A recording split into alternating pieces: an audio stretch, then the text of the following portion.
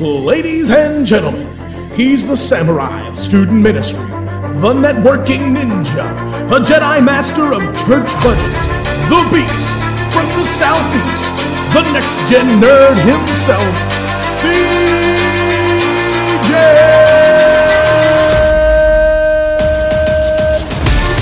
What's up, my nerds? Welcome back to the podcast where we talk nerdy and we talk ministry. If you're liking what you're hearing, let us know. Subscribe so you don't miss an episode and leave us a 5-star review so others can find the show. I think we're going to do something special here soon for someone who reviews the show. Not sure exactly how that's going to work out, but go ahead and get your review in so you can be considered for it. Today's topic is Stargate. It's a movie and a trio of shows. If you've never heard of it, it's fantastic. It is streaming. Where did I find it? I think I found it on Netflix. Maybe it was Netflix. Maybe it was HBO Max. I don't know. But it's out there. Check it out. We're talking with Lance Hardy, who's a friend of mine from church and an assistant principal in the area. So I hope you guys enjoy the show. It's a little long because there's a whole lot for us to cover. So I hope you guys enjoy it. And don't forget to subscribe to the show and give us a great 5-star review. It'd be fantastic. Check it out. Well, guys, like I mentioned, I'm here with my buddy Lance Hardy, and we're here to talk about Stargate. So, Lance, how's your day going, man? It's going really well, man. I love these holidays, and particularly we're just so grateful for the sacrifice of the veterans who have continue to fight for our country. And it almost feels like a raw deal that we get the day off when they did all the work, but nevertheless, we really appreciate their sacrifice.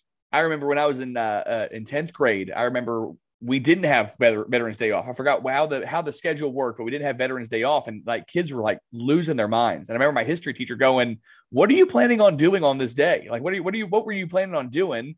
And of course it was stay home, watch TV, whatever else. And she's like, "So you don't want to like observe the holiday? You're just lazy." Got it? Okay, like she was like, "Are you going to a Veterans Day memorial thing, parade thing? Are you doing? No, we're just gonna stay home." It's like, okay, so you really don't care about the holiday. You just want the day off. But yes, it is an important day for us to celebrate Armistice Day, and I'm actually going to go see my dad here in a little bit, who is my favorite veteran. So very cool. Well, we are talking about Stargate, and that is a large topic, and so we're going to start big and kind of move in. So I'm just going to go over a couple of details here, and then I want to hear your experience with Stargate. So when I Google search Stargate, just to go ahead IMDb search Stargate to start get some details and stuff. What's really funny, first thing is that Nate Bargatze comes up when you search Stargate, and I was like, was Nate Bargatze, who's a stand-up comedian who I like, was he in Stargate? But it's not. It's just that the middle of his last name is Argat, which is the middle of Stargate. So they're like, maybe he meant to type Bargatze. Maybe that was it. I got really excited for a second. Like if Nate Bargatze was on Stargate, I need to go back and watch that episode. But all right, so we have our movie that started all in 1994. SG-1 kicked off in 97, 10 seasons, 213 episodes. Atlantis 2004 with 99, couldn't hit that 100 mark, and 5 seasons. And then finally Universe in 2009 with 40 episodes, which I did not remember there being that many episodes of SGU for 2 seasons. And then, of course, a whole host of other TV movies and shorts and offshoots and everything else. So Lance, tell me first, like, what is your experience with Star Wars? Like, why is this I enjoy Stargate? I said Star Wars, Stargate. What is your history with Stargate? Well, in general, I'm a just big sci-fi fan. My brother and my dad, we're always watched everything growing up. Star Wars, Star Trek, just Enemy Mine. We had a bunch of those 80s, the 70s and 80s sci-fi hits that were big hits in the theater or not so big hits in the theater, as the case may be. Battle Beyond the Stars, that kind of just all sorts of sci-fi stuff that you look back on now and you're like, wow, that's these are fantastic. You want to share it. Yeah. You want to share it with your kids, and then you pre-watch it. You're like, I'm not going to share that with my kids. If you get them young enough, then the nostalgia still kicks in, and they'll still watch it with you. But you got to get them young. You got to get them young on those. That's true. I really, to that effect, I missed my window. I think with Flash Gordon. I'm going to try it anyway, but now you really got to catch them right. With Flash Gordon, I tried watching that with Charlie. The amount of innuendos that I did not realize were in there, I was like, ooh. That's true. And she'll still go back to that. She'll go, why was it that we couldn't finish that movie? And I was like, I really don't want to tell you why we couldn't finish that movie. I'd rather us talk about anything else right now. There you go. But yes. Yeah, just big background with science fiction, fantasy, both movies, and I didn't have a lot of television growing up, but movies and some books as well. And I had actually just started college when Stargate came out. Okay. I graduated high school in '94, and if I remember correctly, it was the fall of '94 that Stargate came out, the movie. And I'd seen Kurt Russell in a few things. Wasn't really familiar with James Spader at the time, but the previews looked awesome. It was like the birth of the internet. You may recall that Stargate was like either the first or one of the first movies that had their own webpage. It was just a kind of big event for me, first time in college, first sci-fi movie on my own, and it's kind of that time that you really feel like you're coming into your own, developing who you are as a person and stuff. So just that was where I was in my life, and not like Stargate really shaped that. It was just that's the moment I was in. It was a crucial time. I remember life. Yeah, exactly. And so I mean, for that reason, very weird things. I have a lot of things I don't remember very well at all, but I remember the theater that I saw it in. I remember the posters walking in, and I mean it's crazy the amount of detail I remember from that. And really enjoyed it. I thought it did a great job of. It was entertaining, of course, with nice score, musical score. Spader and Kurt Russell did a great job. A good supporting cast. And I thought that they played really nicely on pre-existing ideas. And this is something I don't want to get too far on a tangent, but this is something that science fiction battles with. So does fantasy, really, but science fiction in particular. And this is something that I've been talking to other people regarding Dune, is that when you're world building, if you literally start from scratch, where there's nothing that anybody can relate to at all. It's amazing. I mean, I have deep respect for that, but it's a little harder to maybe perhaps get into it. Yep. It takes several viewings, several readings or whatever. So you really have to be committed. Whereas if it's something like, you already have established Air Force, you have established even the ideas of aliens building pyramids, or all that stuff. So things that are already in our cultural consciousness. Right. And so the movie played off of those very nicely. And, you had a really good story arc for the two main characters. I think in particular, O'Neill had a really cool story arc with, starting off with the loss of his son, starting off with his dealing with the loss of his son, and that being kind of an emotional motivation for him as he's going through his decision-making process. And so, some good stuff. I wasn't it's not Shakespeare, but it was very entertaining. Yeah. And it left a good mark on me. And so I didn't really think much of it. It didn't strike me as the kind of thing that would be something you build a franchise on. Right. Right. It wasn't too long after that, maybe 2 years after that or so, that Independence Day came out. Mm-hmm. Yep. 96. Right. So you have those kind of movies that are generally presented as standalone movies. Mm-hmm. That you're like, okay, cool, one and done. It was fun, and kind of move on. So in '97, when Stargate SG-1 started, I actually didn't even realize it. And the reason is because it was on Showtime. So for the first 5 seasons it was on on Showtime. I didn't have Showtime. Wasn't really aware of the kind of shows that were on there. No big deal. It just wasn't in my view at the time. Right. And then 5 years later, when they were starting to switch over to Sci-Fi Channel, Sci-Fi picked up, I believe, some syndication, or I don't call it syndication, but they picked up some episodes. And then they eventually took over the production of SG-1 for the 6th season, if I remember right. And it was around like 2002, maybe, that I really started watching it. And what originally caught my attention was Richard Dean Anderson. And so MacGyver, huge fan. Loved MacGyver growing up. I actually was MacGyver for Halloween one year, which didn't make any sense because nobody could tell what I was. Just a guy with a semi-mullet. And so it entertained me because when I saw the first episode, at Children of the Gods episode, it was you have all these young actors and actresses that had never done really anything, and they all looked so green. And then you got Richard Dean Anderson, who's just kind of walking around like, Right. I've done this for 30 years. Just the veteran on there. And it was so obvious that he was the veteran. And so, he had some fun episodes. You had kind of some staples, things that other sci-fi shows have done similar versions of. But they did a real nice job that first season, I think, of kind of doing a little bit of background, right? Like, so you have your Planet of the Week kind of episodes, but you also do a little bit of building. Mm-hmm. And so by the time the second season, you had a really nice cliffhanger at the end of the first season. And by the time that second season gets going and you start to develop more and more, you kind of expand. It's not just this little moment. And I love that, because it's like, if you're talking about a series where you have all these other worlds that you didn't know about and aliens that you didn't know about, and it's not like all of a sudden you know about all of them. Right. You kind of learn along with the characters. Oh, well, there's this extra. Oh, did you know about this also? Did you know there's this entire other race?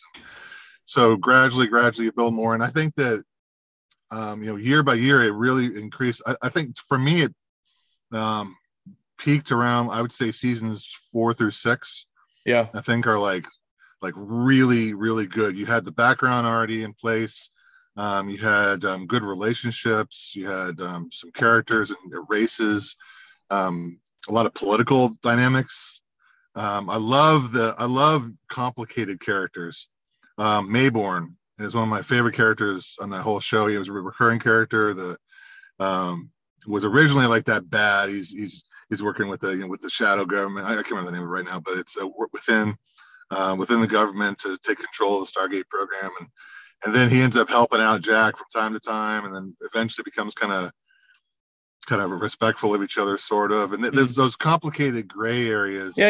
Are some of my favorite things in any show, because they're more real to me, like in a sense of like a lot of decisions we make are not really simple. Like, should I wipe out an entire planet or should I not wipe out an entire planet? Right. It's more like, what do we do with this technology, that we find, and who controls this? Should we tell everybody? Those kind of questions that Stargate tackled, I think, are very interesting questions, and they're more at the heart of what science fiction really is meant to be, as far as I see it. Questions about ourselves, questions about humanity, about morality, about what if. One of my favorite sci-fi movies of all time is Minority Report. Yep. Philip K. Dick does a fantastic job of asking those kinds of questions, and that to me is just the essence of science fiction. Is like, you say, what if this was a case? Like, what if we could, in the case of Minority Report, what if we could know what was going to happen before it happened? And the big question is, would it be okay to arrest these people for something they hadn't even done yet? Right. And the question of, do we really know that they were going to do it? And even if we did, is that really? Could we really do that? And those are really, really interesting questions. So you have like these chase scenes and cool special effects and action and whatnot, but ultimately at the heart of it, and it goes back to Stargate as well. You have really good questions about humanity and morality and who we are. Yeah, I think you bring up a good point that the sci-fi genre in particular, because it can be so huge, is you can take those moral conundrums and put them at arm's length and look at them in such a way that you wouldn't typically see. Because if you're looking at it from your experience and what you can see, you very quickly begin to explain away or make excuses for. But when it's something that you can see and it doesn't affect you at all, like I think Futurama did a good job with that as well, as far as picking up these ideas that like I would never think that you should eat a sentient species. Well, okay, but what if they look like delicious chicken nuggets? Like would you eat them then? And so I think you're right that when you have that sci-fi genre, you can pull things out, make it at such either a ginormous scale that you can detach from it, or so minute and small that you can actually see more aspects of it. I think it's helpful. And I think you brought up the idea too of the encapsulated episodes, the Planet of the Week, and as well as the big story arcs. I mean, if you just had Planet of the Week, you don't stay episode to episode. You've got to have those arcs. And that was actually a discussion I had with Doug Felton. I said, what's the difference between, because he couldn't stand Stargate, couldn't stand it, loved Star Trek. I go, help me understand the difference. And he couldn't do it. Now you're a fan of both. So help me understand maybe where he's coming from, the difference between Star Trek, which the original series was kind of Planet of the Week. And I don't even know that there's a whole lot of arc throughout there, but it was a lot of Planet of the Week. Yeah. Help me understand the difference between those two for his sake, because he couldn't do it. He couldn't do it. So was he talking original series or Next Generation or what? He was, I don't know which. So for me, my experience with Star Trek is really Next Generation and some Voyager. I tried to get him to watch SG-1 and he couldn't make it through 3 episodes. He's like, I can't do it. I can't take it. I was like, and it was, I think it was the Planet of the Week aspect. And I'm going, that's that's what Star Trek is. It's Planet of the Week. And he couldn't do it. So I know that he is big original series, and some Next Generation, and then the newer stuff. Like that gap of end of Next Generation, Deep Space Nine, Voyager. I don't know that he had a whole lot of experience in there, but originals and then Discovery and stuff like that. Yeah. So what are the big differences then between those two setups that you can extrapolate, think through? Okay, so it's interesting because when Leslie, my wife Leslie, and I, when we watch the stuff, because she actually does like this, and I got to tell you a quick little backstory. small tangent. I was talking to Leslie about Stargate SG-1 leading up to our wedding, because we got married in 2003. So if you could scare her off, like we'll scare her, like this is it. Let's do it before we get married. Let's go ahead and get all the cards on the table. Let's talk about it. Can we have this discussion? If not, we can just stop right now. Whatever it is, yeah. Yeah. I don't remember the exact conversation, but I was telling her something about Teal'c and something that he had said, and something in our conversation reminded me of it. And I was like, so you might enjoy this, because I know she likes some sci-fi. But when you're dating and you're engaged, and you perhaps maybe pretend like you like something the other person likes a little more than you really do. Smoke and mirrors and trapdoors. Yeah. So I had that doubt. Like, I don't know if she really actually was interested in sci-fi or she's just pretending. But turns out she really does enjoy sci-fi. She enjoys a lot of things. I really love that about her. We watch a lot of stuff together. But anyway, she was talking about, yeah, I'd love to watch that with you sometime. We'll have to watch that. So I actually brought a few DVDs on our honeymoon, including, I didn't want to just grab one DVD, so I brought the whole first season box set. So she will tell you that all we did on our honeymoon was watch Stargate. And that's not entirely true, but I feel like I got some serious nerd cred from getting her to watch at least a bit of Stargate on our honeymoon. But anyway, she is a big fan of the Planet of the Week, to your point. Mm-hmm. She loves the Planet of the Week stuff. She loves the whole, find out the new culture, the new people. There's I think it's the mystery aspect of it, right? There's always something behind the scenes, something going on that is like it seems like a paradise, or it seems like that what we know is right at the face of it, right? I think I don't remember the name of the episode, but the episode where they go and they meet the people that are underground and they're at war with another group of people, and I think that's a fantastic version of that, where you meet these people, they look just like us, they are struggling through some things, they're obviously being oppressed, and they have things that we need in terms of medicine and whatnot, so we'll work with them. And then, of course, it turns out that they're the ones who started this war, and that they're genocidal and racist. And then the more you dig, the more you find out, we're on the wrong side of this. And I think that mystery aspect of those Planet of the Week kind of episodes is what she enjoys, and I do too. I think they're kind of fun. You can kind of mix it up a bit. Mm-hmm. You can tell a suspense story. You can tell a horror story. You can tell, something fantastical. You can really play with those, and I think that's really what the strength of Star Trek, the original series, was.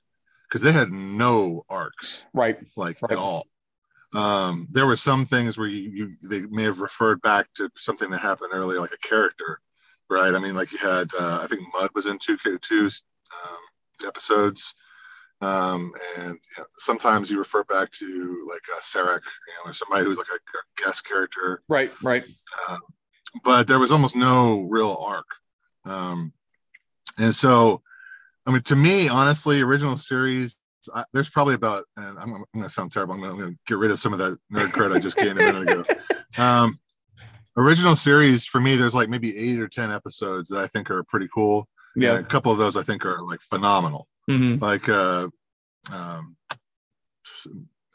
Edge of Tomorrow, the City at the Edge of Tomorrow. I can't remember the name, exact name of it. Yeah, that one. The one where they first meet the Romulans.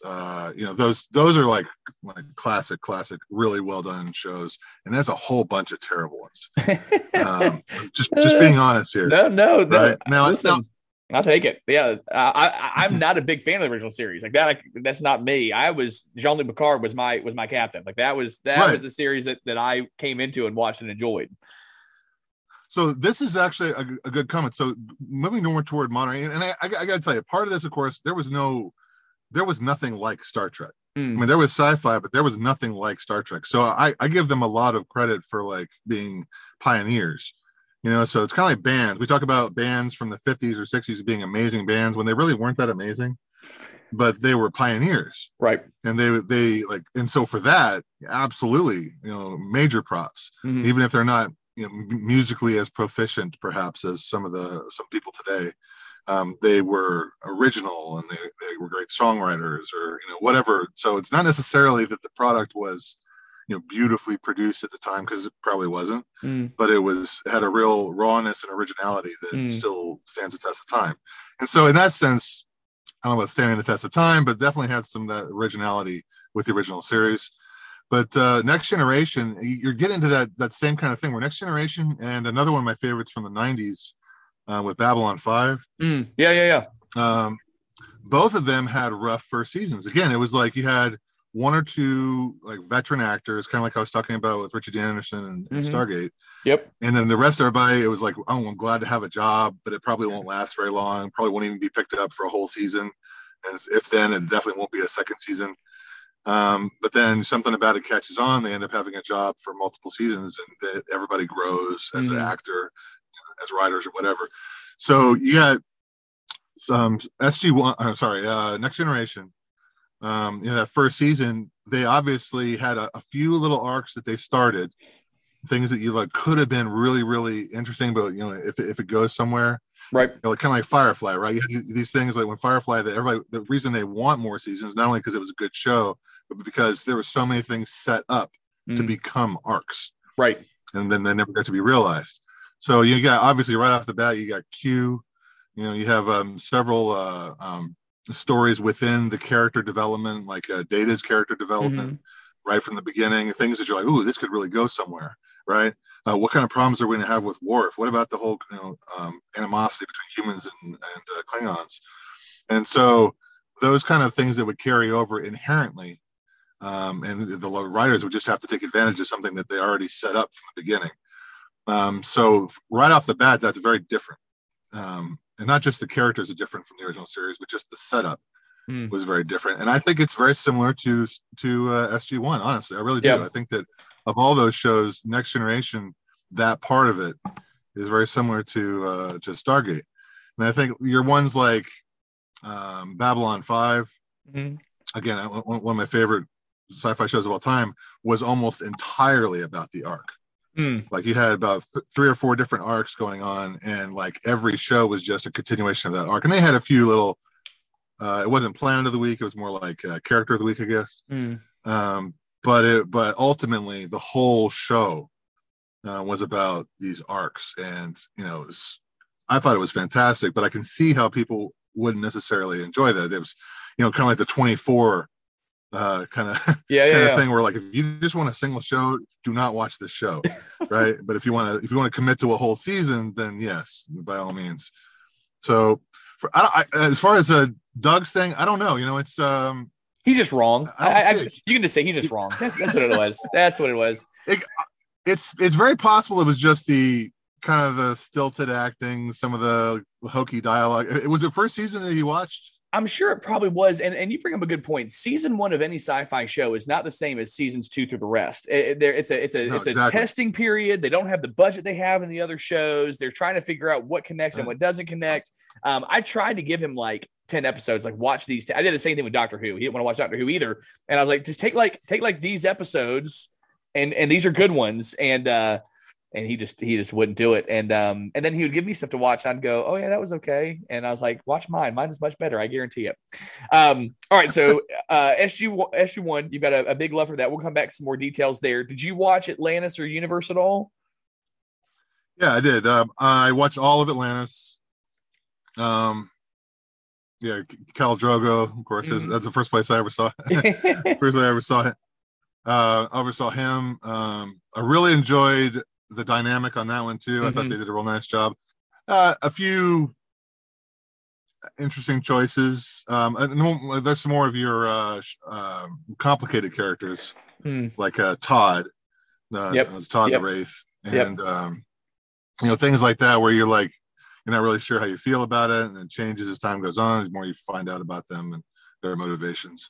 I thought that it was a pretty well done show. I really liked bringing in occasionally the characters. I thought they did a good amount of bringing in the SG1 characters. Yep.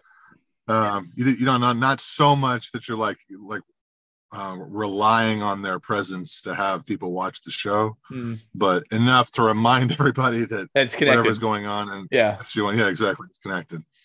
Yeah, got O'Neill was in 4 episodes of Atlantis, and then Dr. Jackson was in 3, and of course Samantha Carter, she was the one that was there a lot, 25, because she replaced, I think, basically her counterpart. Dr. Weir, I think, for a while. Yep, because she when she became or was dealing with the replicators, I think she came in and kind of helped to stabilize that.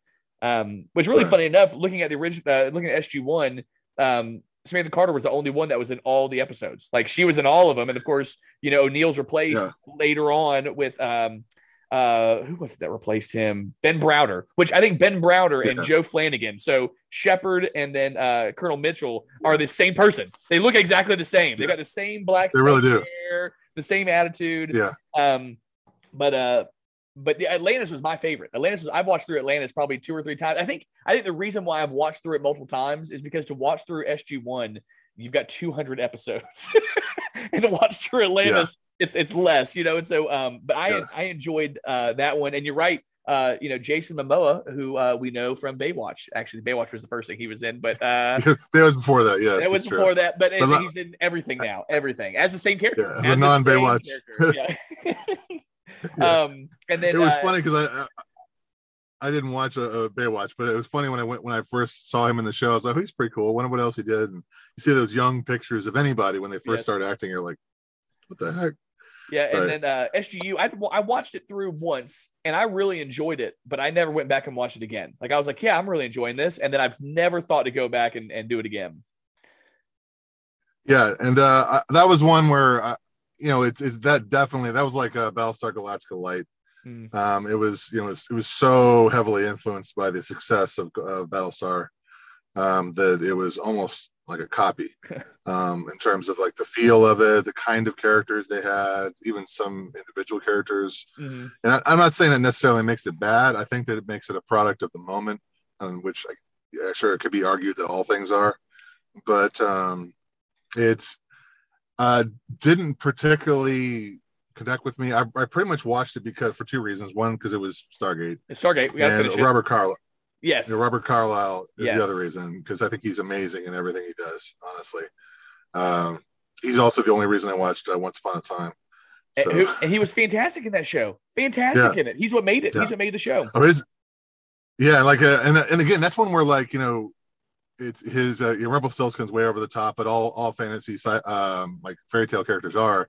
But his like Mr. Gold version is like has that same kind of like, he's got to be evil. Yes, just from the way he walks or the way he like looks at you. But it's just also a complicated character. That complicated character, his relationship with Belle and all that stuff. Yes. A whole episode of Robert Carlyle. Making a note. Got it. Doing that. So I spent a lot of time with Atlantis, and so because I've watched those episodes so many times, I've seeing looking at the cast of SG1 and the cast of Atlantis, SG1, once they were done, you don't see them in a whole lot of their stuff. Whereas Atlantis, that was the launching point for a lot of these people to go and do other things. I made a list of several of them. So, I mean, Momoa, you got Momoa. He's been in everything. And that was, I think that was his first hit. I think Atlantis was really his first time there to shine and in everything. But even some of the smaller characters, like, David Hewlett, who is Rodney McKay, was in several things, including Dark Matter, which is another show that I really enjoyed. He was in Planet of the Apes. He was the mean neighbor at the beginning there. So he was in those things. And then it was funny. And it's funny when I was looking at these, several were in the same shows. So Dr. Elizabeth Weir was also in Dark Matter. But the one that I thought was crazy was Paul McGillen, who was Carson Beckett, the Irish guy. Yes. When I was going through the stuff he's worked on, he's only been in like an episode or two in these shows, but like I was scrolling forever on IMDb. He has been in everything, and I remember seeing him in Fringe. And I don't know if you watched Fringe or not, but I did watch Fringe. Yes, he was the people that had like the bark faces they were whatever. And I'm like, that's definitely who that is. But he was in everything. He was in Flash. He was in V. He was in Sanctuary. He was on the Star Trek movie. He was on SG1, but as a different role. He played a different character than Carson Beckett in an episode of SG1. He was on Once Upon a Time. He was on Supernatural. He was on every. I mean, hardest working man in showbiz. Which is just funny. And I know I've seen him recently, but I can't remember what I was watching. It was probably something old, but he was in something else. Yeah. But I just thought that was funny. And then Zelenka, who was his counterpart. I don't know if you watched Arrow or not, but he plays the exact opposite human being in Arrow as this, Russian underlord versus Zelenka, who is the nerd. I see the dinosaur. Hey, take the dinosaur, and I'm gonna come play with you in a minute, bud. Okay, go in the living room. I'll play with you in a minute. It's a completely different human being. I mean, Zelenka is definitely not the same as Anatoly, but I enjoyed it. As the Wraiths and the Replicators, the Replicators bothered me. Like, I don't know, like they disturbed me. I don't remember what it was about them, but I remember like I did not like those. Not like I thought they were poorly done, but like they freaked me out. The Replicators, something about them freaked me out. But Stargate Atlantis, that was mine. My SG1 experience. It wasn't even sci-fi. It was when it was syndicated on Fox. Like, much later when it would be on late at night on Fox is when I would watch those episodes. And then I think I was married and I started going through all of Stargate because I had a job where I would sit behind a desk and do nothing for 8 hours a day. And so I would watch TV while I was sitting at this desk doing nothing for 8 hours a day. And I caught up, but gotcha. But as I'm sorry. I was gonna say another one. He wasn't a regular, but Chris Heyerdahl. Who was he had a lot of guest spots, and he was another one that he had a character on one of the SG1 episodes where he played pretty much himself, in terms of like how he looks and how he talks and everything. And then he started to have like that, like trying different accents, different alien makeup, whatever. And he's one of those ones that just he fits whatever he can adapt to whatever he needs to have done. And I wouldn't say he's exactly like a superstar taking off, but definitely a lot of opportunities, kind of like what you're talking about with some of those other actors. So yeah, it was. I definitely see a lot of them around still, whereas I don't really see a whole lot of some of the other people. Yeah, hang on one sec. Let me shut my door. Keep my boy out.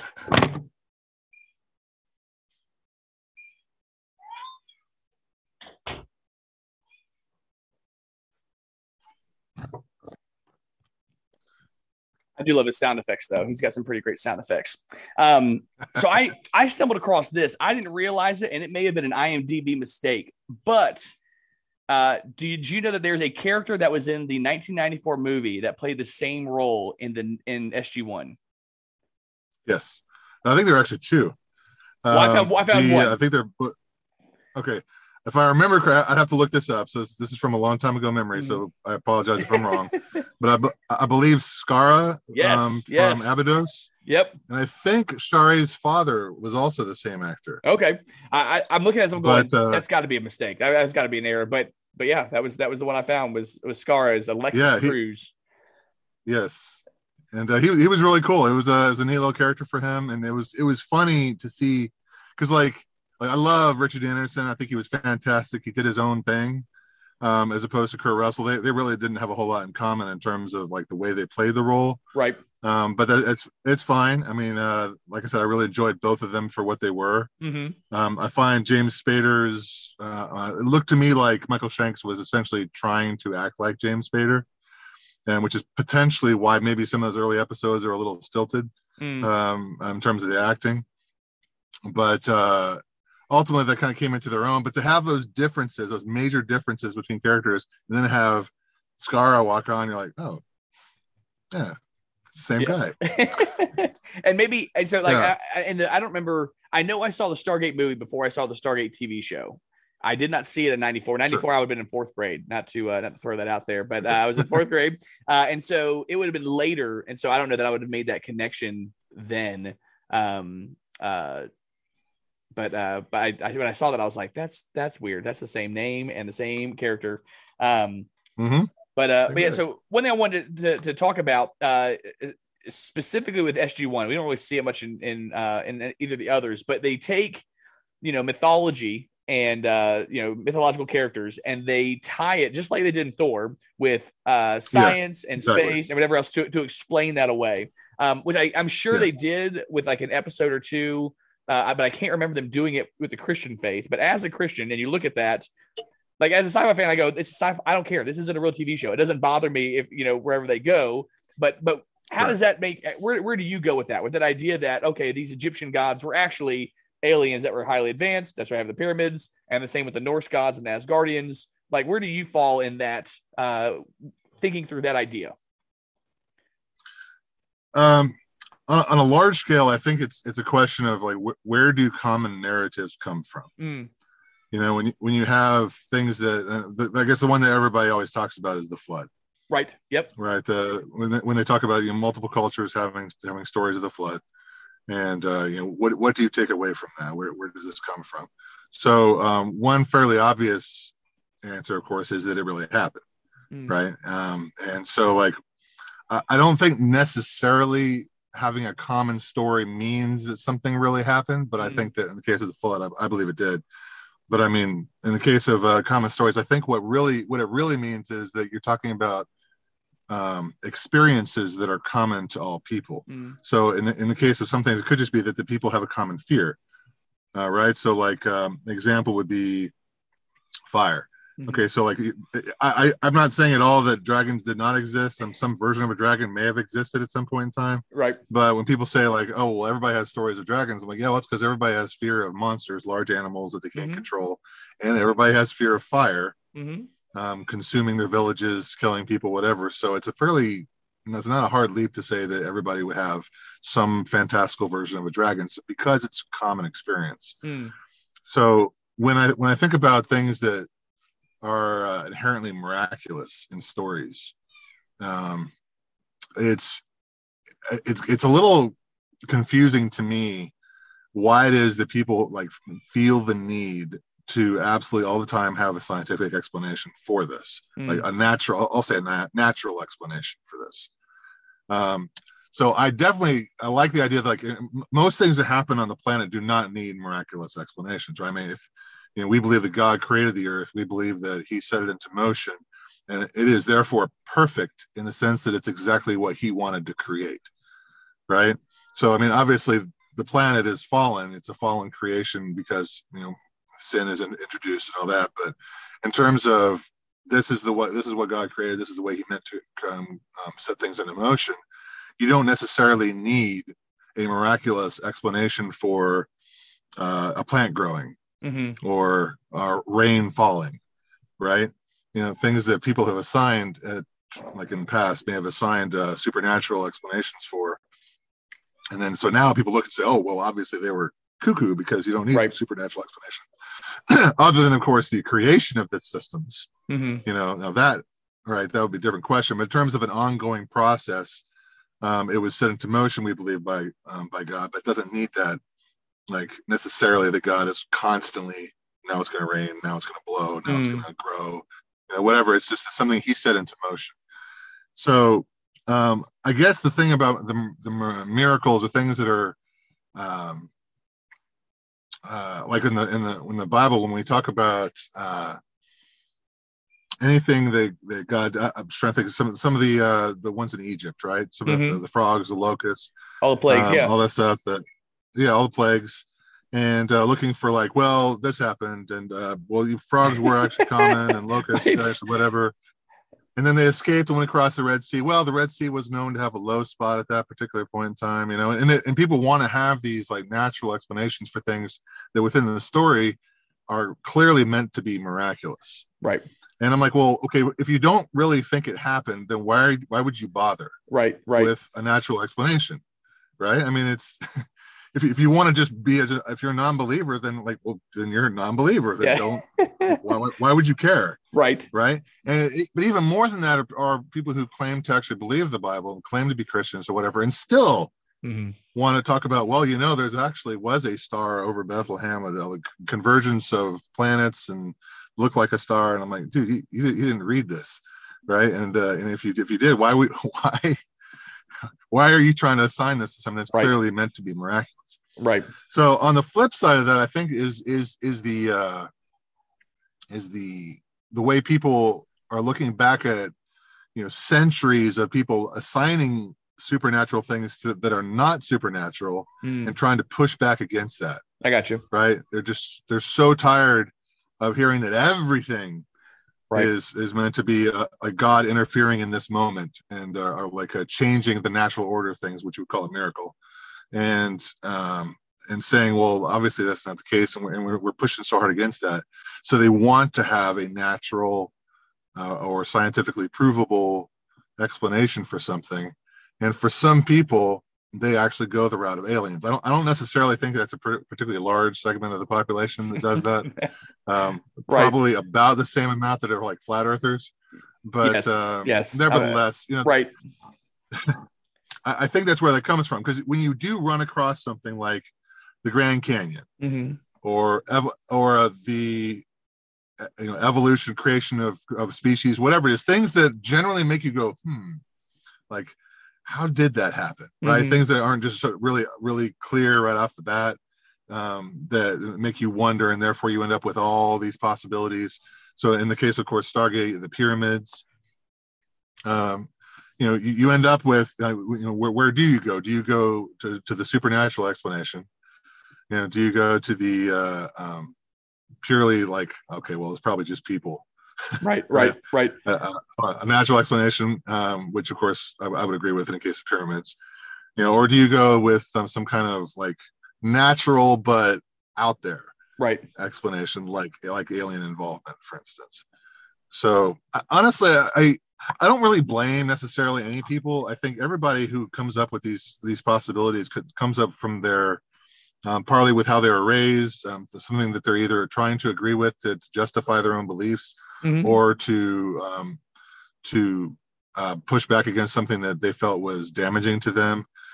Plus, they just want to find out, who they are in the universe, and particularly, I think for older people, and I don't mean old people, I mean older, like not children. Okay, we'll say adults in general, that have had long enough to have some system of a worldview in place in their heart and mind for any period of time. I think that ultimately we all are guilty of trying to take whatever we see and fitting it to our established worldview, because to not do that would be to admit that our worldview is wrong. And it may not be completely wrong. And I think that's one thing that Christians really, really need to battle with, is the idea that it is possible that there's some small thing that we got wrong about our Christian faith, like we individual, not the Bible, but we individuals have wrong about our. I'm tracking about our faith, or about the way the Bible is describing the world, but our interpretation was wrong. And then when something challenges it to say, oh well, that doesn't really fit, that doesn't work, we say either, well, that's conspiracy theory, that's ridiculous, we're being lied to, or we fall apart completely and say, well, I guess the entire Bible's wrong. And we don't say to ourselves, well, let me just re-examine where exactly I got this from. And was it me, or was it the Bible? Was it interpretation? And that's where like our true introspection comes from. And back to the Babylon 5, there was a great episode talking about, it was someone looking for the the Holy Grail. Mm-hmm. And everybody was making fun of this guy who was traveling the universe, literally looking for the Holy Grail. And the wise Minbari were treating him as though he was respected, and everybody else was like, this guy's crazy. And they said he is a seeker of truth, and Minbari always give honor to those who are seekers of truth. And I always love that. I think that's a really, really great thing. No matter who we are, whether I completely think you're just totally full of it, or right, whether I disagree with a worldview, I think that anybody who is truly honest with himself and is a true seeker of truth, and not just a justifier or a just pure dogma all the time because that's all they have, then I think that's where it comes from. I think as Christians, the best Christians that I talk to, the people that I respect and the people I love to listen to, are ones who are willing to admit that they are always seeking truth. And they know that the greatest source of truth is the Bible, and it comes from God. But to make sure that they are not misinterpreting, that they're not misapplying those things, it's really powerful, and it takes a lot of humility. So I have great respect for that. I'm in the middle of a class, Hebrew, learning Hebrew, biblical Hebrew, and oh, cool. It's he was talking about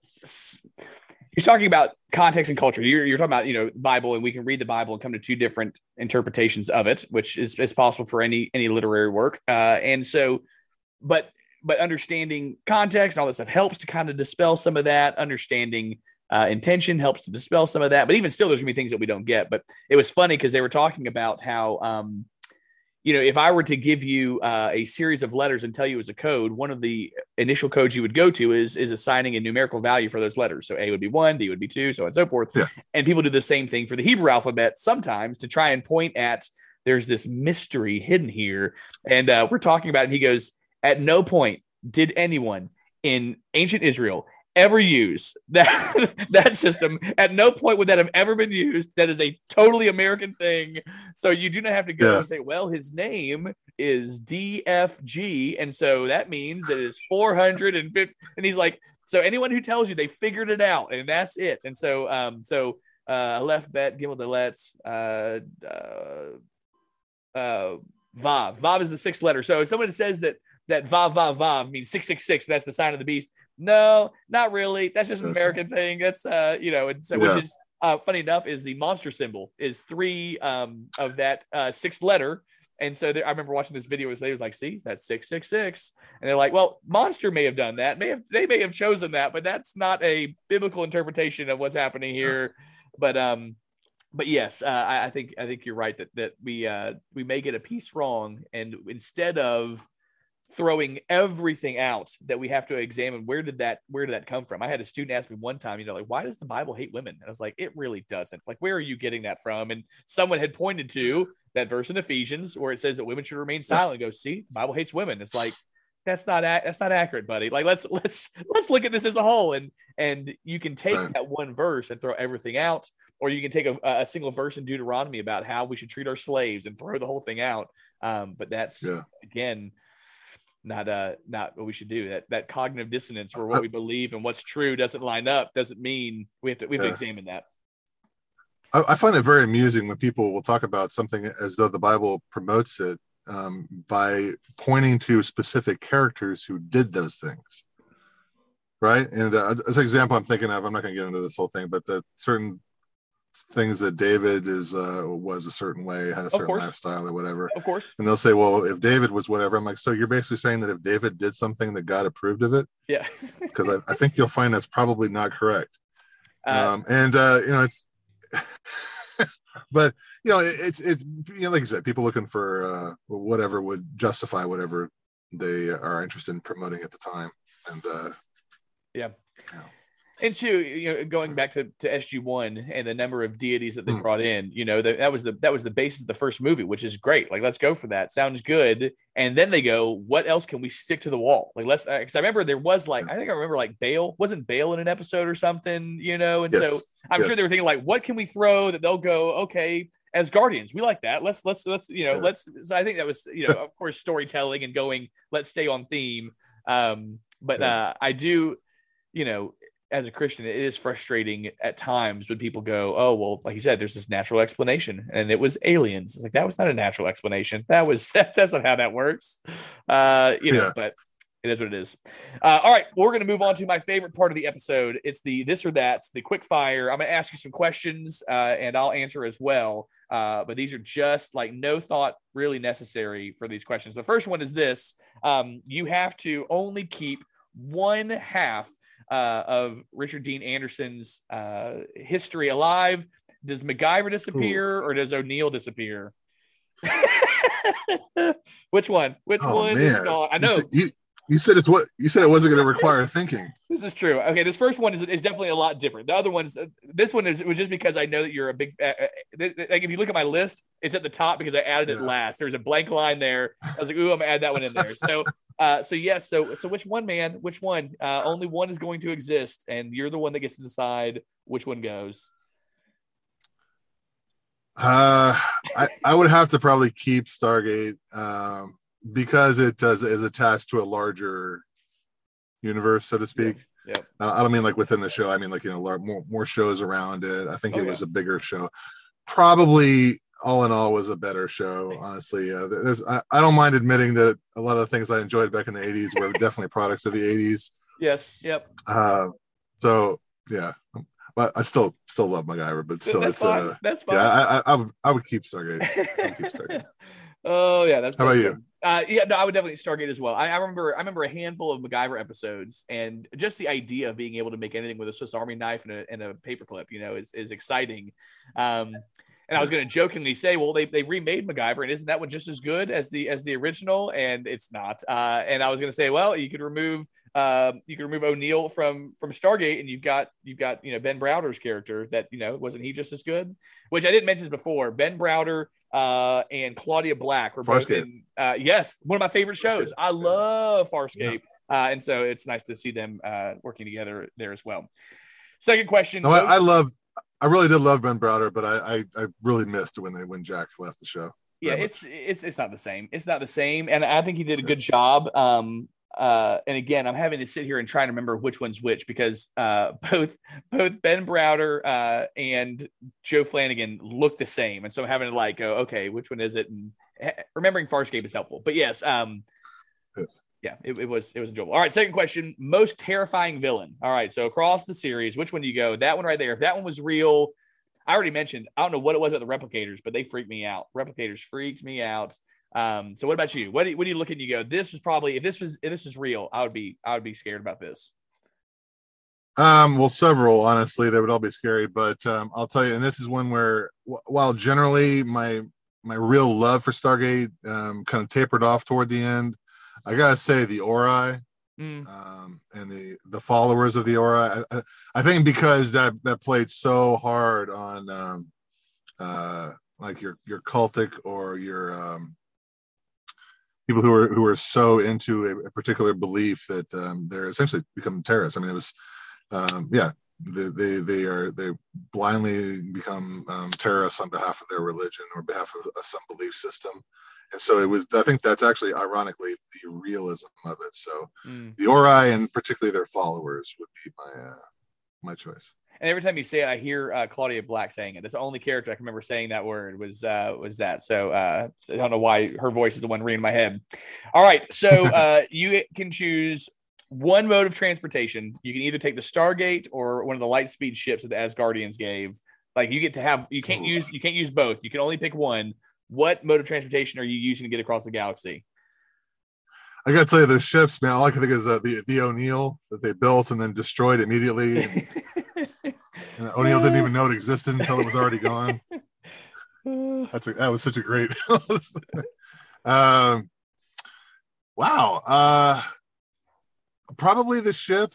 There's something really scary. I think the first time that they closed the iris and then like the people following them went thudded up against the iris and never came out the other end.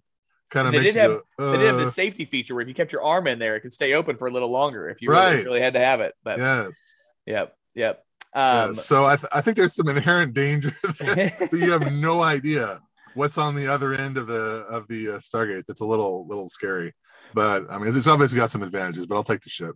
Yeah, I'm thinking too about Atlantis. Didn't they string them together to be able to get from Atlantis to Earth using stargates? Like, didn't they have where they would like? I'm trying to remember now. Didn't they have like a halfway point? They had to go through all of them. So I guess you could jump. You could jump, I guess, if you had to. But yes. But if you're on a Stargate and you're on that planet and something happens to Stargate, you're stuck. So I guess same thing with the ship. Yeah. But that whoosh sound, that's very exciting. The whoosh sound is cool. Yes, definitely. Have you seen the Minecraft video where the guy created a Stargate in Minecraft that worked? It even had the whoosh.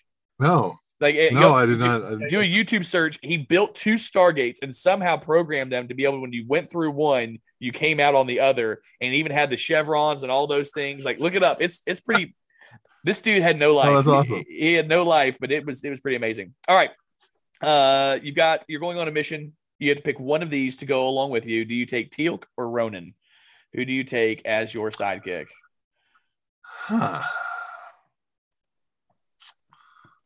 It might depend on where I was going. Okay. But it's probably not within the scope of the question. But you can pick the location. One location. You can say, because of this location, I'm going to take this person. Well, one of Teal'c's great advantages, I guess, was that he had actually been around. Not only he'd been around, but he had been around. Like, he'd gone places and knew how things worked. And so his experience, I guess, is what I'm talking about. He had some valuable experience, as well as his fighting skills and whatever. That's tough. I would feel pretty safe with either one of them. I'll probably stick with Teal'c on this one. I think so too. I was thinking, I know Ronan had his little, his pistol, but I think like Teal'c with his staff, I think like I'd be safer there. Long distance, I'd feel safer with having Teal'c there. Of course, up close and personal, Jason Momoa can work somebody over. Yeah. But I'd probably go Teal'c as well. And I wouldn't be worried that Teal'c was going to get me in trouble. I'd be worried that Ronan was going to get me in trouble. Like, you're going to do something stupid, and we're going to be stuck in a prison somewhere. I'm going to see that happening. All right. We already kind of went over these, but you got to have a commander for your mission. John Shepard from Atlantis or O'Neill from SG-1. I feel like I know where you're going on this one, but yeah, definitely O'Neill in that one. I would like to have Shepard on my mission, but I think O'Neill is the one to lead it. Yeah. I think of the two, he was definitely much more confident, much less shakeable. But with the spiky hair, if you need the spiky hair, having a Shepard would be beneficial. I think either one will be fun. All right. Your most annoying character. This is the character that you can't stand. My goodness. Are they in another episode? Do you have any do you have any annoying characters? Like, there's one for me in Atlantis that I go, I can't take him. I can't deal with him. Like, recurring character, or just like one that comes up every now and then? Either way, for me, Rodney McKay, I can't stand Rodney McKay. I just want to bop him in the head. If he says ZPM one more time because he's Canadian, like, I can't take it. He's always whining, he's always complaining, he's always got that face. Like, I understand that he's supposed to be the comic relief, but there is no way that anyone would have ever greenlit him to go to a foreign planet. Like, it would not have happened. He would have been sent back. No, you need to. I don't care if you're smart. Figure it out from back home. So Rodney McKay for me was, I couldn't take him. Yeah, as far as a recurring character, I think you're impossible to beat on that one. I remember, I can't remember the dude's name, but the guy from Stargate SG-1 that was like, "Come try." Yeah. And he had built. Yeah, he was kind of annoying, but yeah, it's tough because he actually had some very sweet moments. Of course. I mean, he's got redeeming moments. If he didn't have redeeming moments, like when he was getting dumber and dumber, that was a very sad episode when he was losing his brain.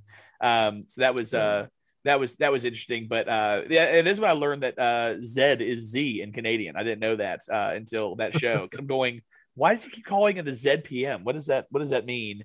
I had to look it up. So that one for me was for Rush. It was their song YYZ. Okay. That, like, every American says YYZ, but of course the band is Canadian, so I suppose you really, really should say YYZ for the name of the song. And so that was one of those, like, conundrums. Like, well, do I say Zed even though I'm not Canadian just because they wrote it and they are?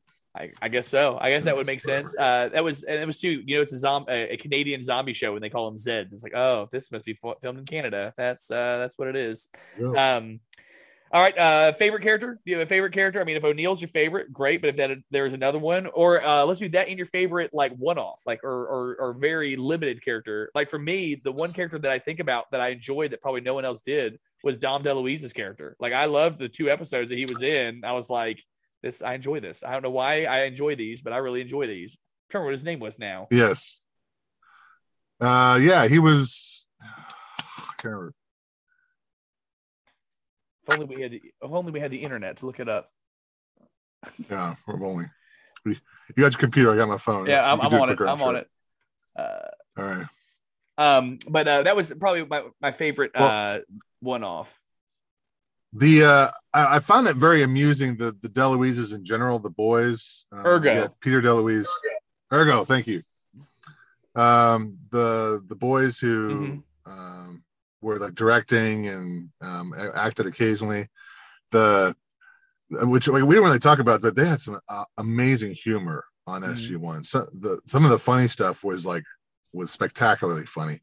And their 100th episode, the Wormhole Extreme thing where they had the show within the show was just priceless. I could watch that all day long. And it was a window of opportunity where they had like the Groundhog Day kind of thing they lived over and over again.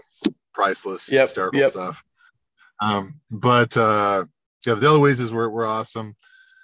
I think, honestly, O'Neill in terms of just actual recurring character, he's my favorite. And I'm sure I'm biased because of the MacGyver thing, but I think his balance of being like a believable military leader, but still having those moments of just absolute hilarity. Yeah, like you mentioned Bale earlier, which they pronounced in the show Ball, and like with the kind of right. But of course, the guy says his name Ball, and O'Neill's like Bocce. Yeah. And like moments like that only Anderson could really pull off. And I mentioned earlier, as far as a occasional recurring character, I think Mayborn. Not the first one he was in, he was very one-dimensional, but the later ones were fantastic. I love this stuff. All right, last question. Last this or that, and this or that. All right, so you're setting up your place of residence. Is it Earth? Is it Atlantis? Or is it Destiny, the ship? So you're picking one to take missions off of. Are you staying on Earth? Are you living in Atlantis? Or are you on the ship Destiny? We'll say that Destiny is a stable ship at this point and not falling apart and going to cause your death at any moment. We'll do that. To say, I'm not sure I would choose Destiny. Yeah. I don't know. I guess probably Atlantis. Actually, I think they offer some stability in terms of like you could stay on one planet if you wanted to comfortably with good defenses, but also had the ability to move around if you had to. This is going to sound really weird. I got another reference for you here. When I first saw Atlantis and the whole like lifting off and like going to another planet and setting down, it actually reminded me of the castle from Krull. Okay, yeah. I don't know if you. Right, like of course they actually disappeared, but like the beginning of Krull, the whole thing about the ship coming to the planet and setting down like it's a mountain or like a city into itself, and that whole thing, I had flashbacks to that first time I saw. Did you ever play Stargate? Actually taken off. What? Did you ever play Stargate? No. Or not Stargate, Starcraft. We're talking about Stargate. Have you ever played Starcraft with Blizzard Studios? They had Warcraft and then Starcraft. Not ringing any bells. It was a you would build a city, build an army, whatever else. But there were 3 races. One of them was the humans, and several of the human buildings could just take off, and you could move them somewhere else. And so that was also similar. Like if your base was under attack and you knew you were going to die, you could if you get a few buildings off and move them and try again like somewhere else. But then they would just chase you. You're like, I'm going to die. Like I've got no troops left. I've got no resources left. I'm going to land and they're going to kill me. Which I was thinking, we mentioned earlier, Stargate or Lightspeed ship. I guess Destiny's both. You could jump off the Stargate there because they had that one on the ship, and you could also. That's true. The best of both worlds. That's true. The ship's not falling apart and out of water or contaminated water or air or whatever the problem is that you're having to deal with on Destiny. But yeah, well, cool, good stuff. It does remind me. A side topic, we don't have time for this right now, but a side topic that would kind of touch on a few of our conversations today would be to compare the 2 Battlestar Galacticas. Okay. So I would have to just learn from you because I have seen one half of one of the new Battlestar Galactica episodes and 15 minutes of the movie that kicked off the original series. So I would be now for some reason I saw the entire Cylon show that came out later. Like I saw that entire thing. Yes. But as far as your Battlestar Galactica, that is one, like Babylon 5. I remember watching that as a kid coming home and it being on. That was Gene Roddenberry too. Was that also Gene Roddenberry? Babylon 5? No. Oh, okay. Andromeda. I'm thinking Andromeda. Andromeda was Gene Roddenberry, which I did see that. I also saw Babylon 5 some on USA when I'd come home and be playing on USA in the afternoon. But yes, Battlestar Galactica, that would be a new one for me. I'm not opposed to it. I can't remember. Straczynski is the guy who created Babylon 5, and he did a few other shows. And I want to say I saw his name on one of the Marvel movies as a writer. He's mostly a writer. Okay. And I want to say it was Thor, maybe, or one of them. Definitely one of the Marvel movies. I got you. Well, cool. Well, any last anecdotes, thoughts from Stargate before we go?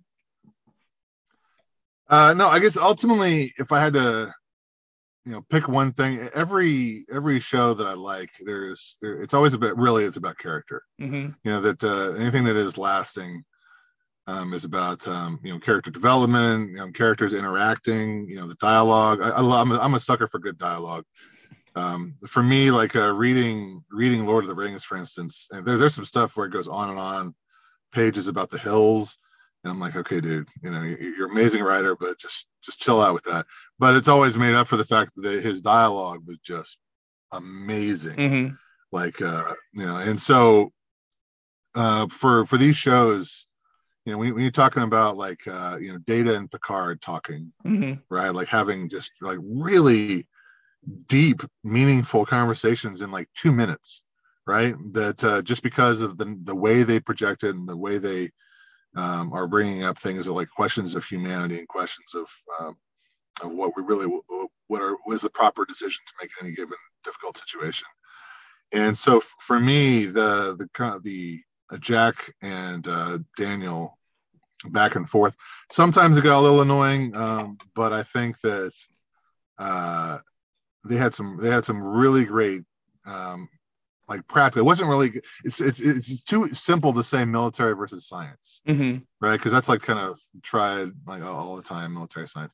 But I think it was more like practical in the moment. This is something that we need. This is something that they can offer. We can offer whatever. Versus like long-term science education, realist idealist our history. Yes. Yeah, really. That's a very good way to describe it. And I think that beyond those moments, I think that the conversations they had that had nothing to do with that, mm-hmm. like the just on helping each other out, or like helping them through something that one of them was dealing with, but the other one wasn't. That those moments that built their relationship together, and then ultimately during the season when Daniel was dead. Mm-hmm. Or ascended, and came back to visit Jack, and particularly the one where Jack was being held by Baal, and Daniel visited him. I think that really pays off. All those conversations and all that great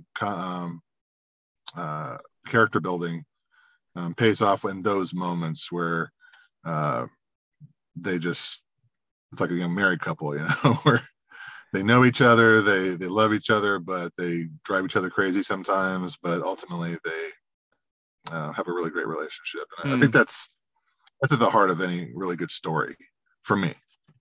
I got you. Well, I was just looking to see if it was streaming anywhere. If you're listening to this and you go, I haven't watched Stargate, but I'd like to check it out. It is on Netflix right now. It's on Netflix. So if you want to watch it on Netflix, there you go. It looks like everything else is leaving. Is leaving off of Hulu. I guess Universe and SG1 were on Hulu. They're now both off of there now. But right now it is still on Netflix. Well, Lance, I appreciate you taking time, man, and I thoroughly enjoyed talking about Stargate and how it ties into Jesus too. That was fun too. So I appreciate it, and I'll talk to you again soon. Absolutely. Thanks for having me on.